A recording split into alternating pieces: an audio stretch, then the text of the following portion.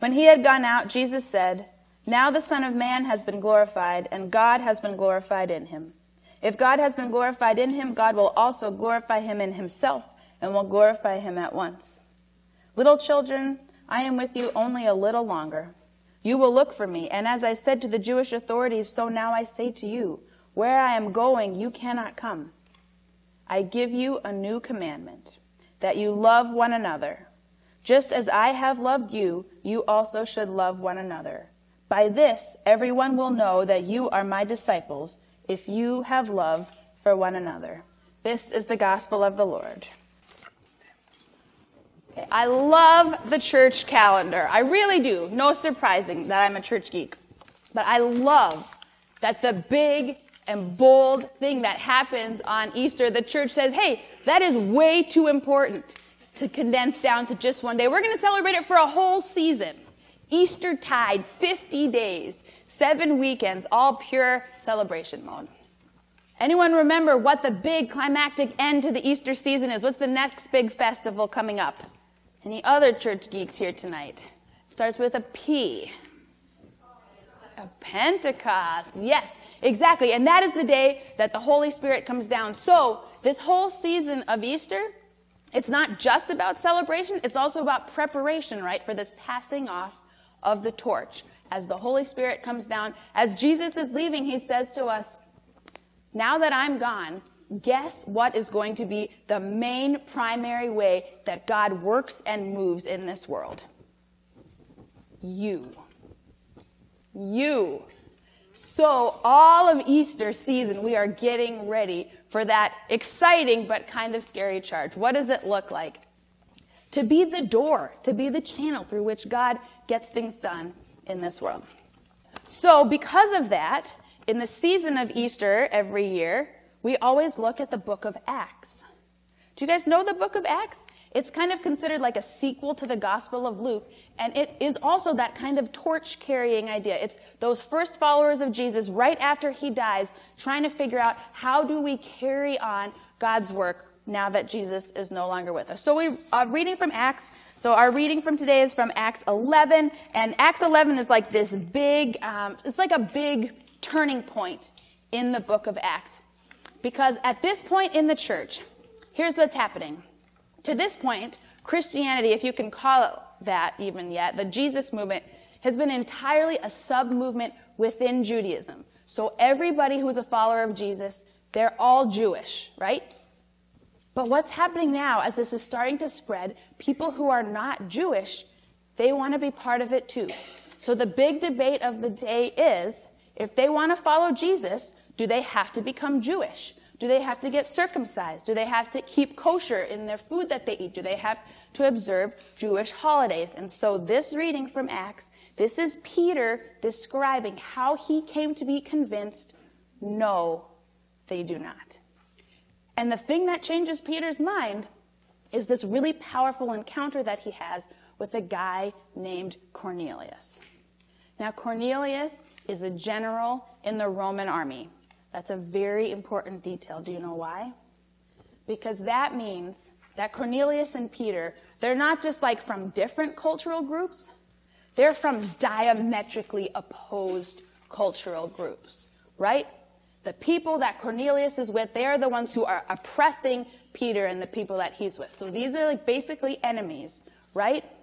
But God is up to something. Both Cornelius and Peter, they both had some kind of visions. So Peter has this vision of all of these animals coming down. They're all animals that in Judaism would be considered unclean. You would never eat them. And Peter has this vision of God saying, no, they're okay.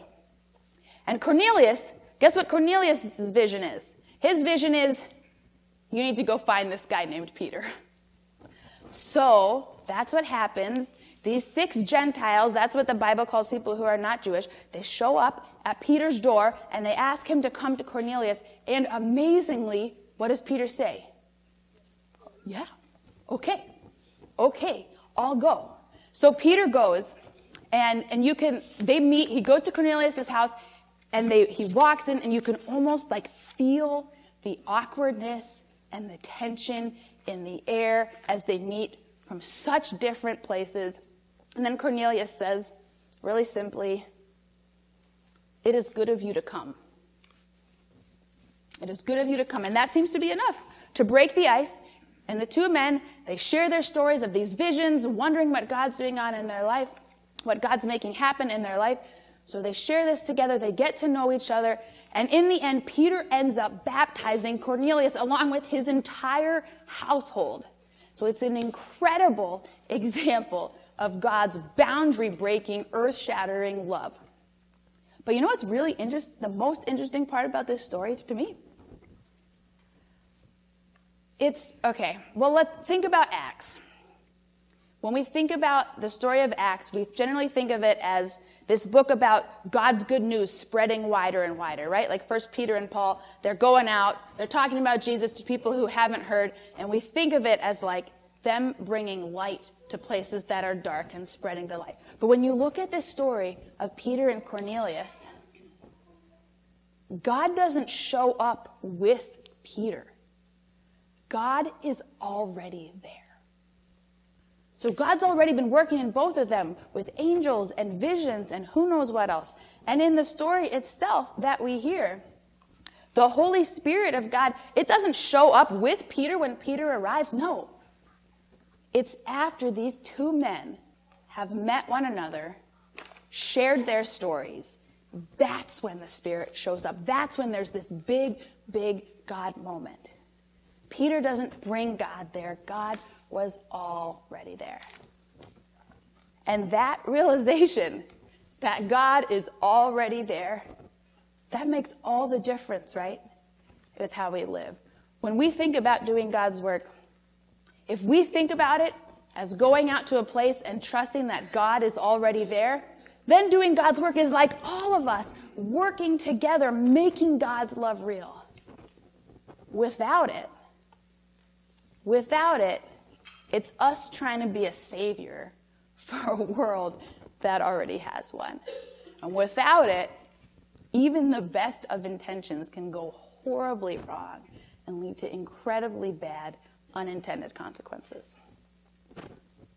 So, yesterday, Friday, the 65th anniversary of Brown versus Board of Education decision. Right? Unanimous Supreme Court decision, 1954, rules segregation in schooling unconstitutional. Huge victory, one of the most famous decisions in American legal history, right? So we think about that decision. Should have been this incredible revolution of our education system. We look at it 65 years later. We botched it. We botched it big time. Our public schools today, as segregated as they were in 1960. Educational outcomes, disparity between black and white students, higher than it has ever been in any point in history, including in the pre-Brown era. How did this happen? Our education system is so complicated. I'm not an educator. A million possible answers to that question. But one interesting thing that several black educators who were teaching during the time of Brown have started to point out to us, which is, look at the decision written by the courts in Brown and notice the difference between the plaintiffs who brought the case and the justices who decided the case in how they explain the rationale for integrating schools. The justices said it is unfair to separate black students and white students because you are causing harm to the black students by forcing them into an inferior education system. That's not what the plaintiffs were saying at all. So Oliver and Leola Brown, they're the first ones named in the case, the first plaintiffs. They had no problems at all with the education that their 7-year-old was receiving at Monroe, her all-black school. Actually, so that's their daughter Linda. Leola Brown, she went to Monroe herself. And she was interviewed about it. And she said, yeah, the education at Monroe was fantastic. The teachers were fantastic. We had no bones to pick with the education there. We just thought that the school board shouldn't be telling us where we can and can't send our daughter to school, especially if the only reason they can come up with is the color of her skin. But the court said, no, no, no. Your daughter is being harmed by an inferior school system. It must be, because the students there are black and the teachers there are black and the administrators are black. So we are going to save your children by taking them out of that school and putting them in a white school. And how many of you have learned about this case?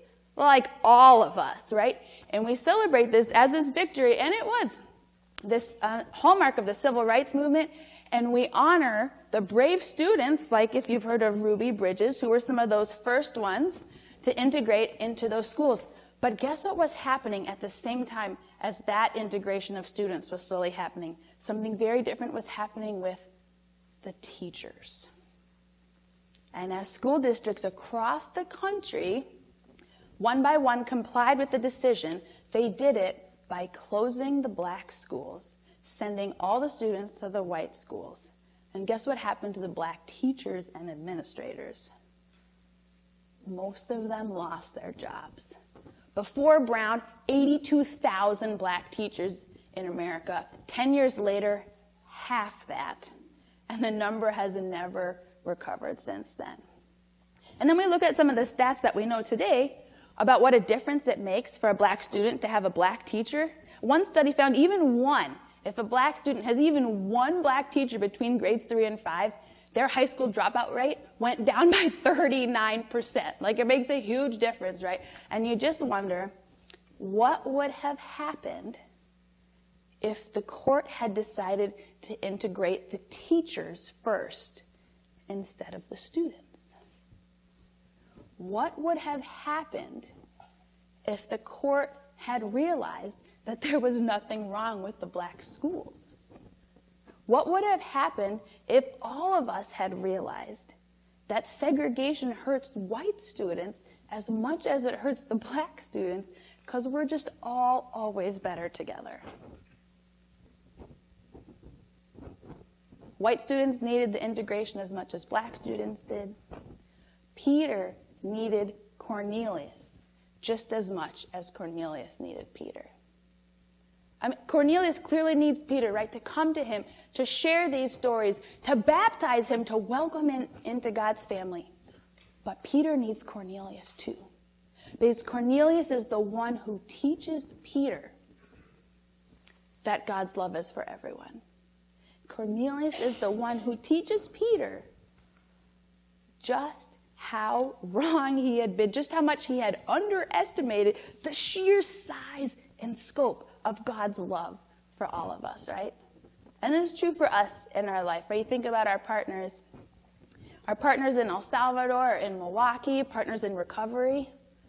We need them just as much as they need us. So, all good things to think about as we get ready for Pentecost and think about what does it mean to be the church, and what does it mean to be followers of Jesus, and what does it mean to live in such a way that by even just our actions, people can already tell that we're a person of faith. All good things to think about, but as we do, may God save us from thinking that we need to save anybody else. May God help us to see that helping is always a two-way street, always flows both ways. May God remind us that anywhere we go, God is already there. And then give us the courage to see how we can jump in and be part of that. And anytime that we forget that, may God reach down, pluck us up from the center of our own universe and plop us down somewhere where we can get swept up in this wide, expansive love that moves us and is moved by us, a love with no limits. Amen.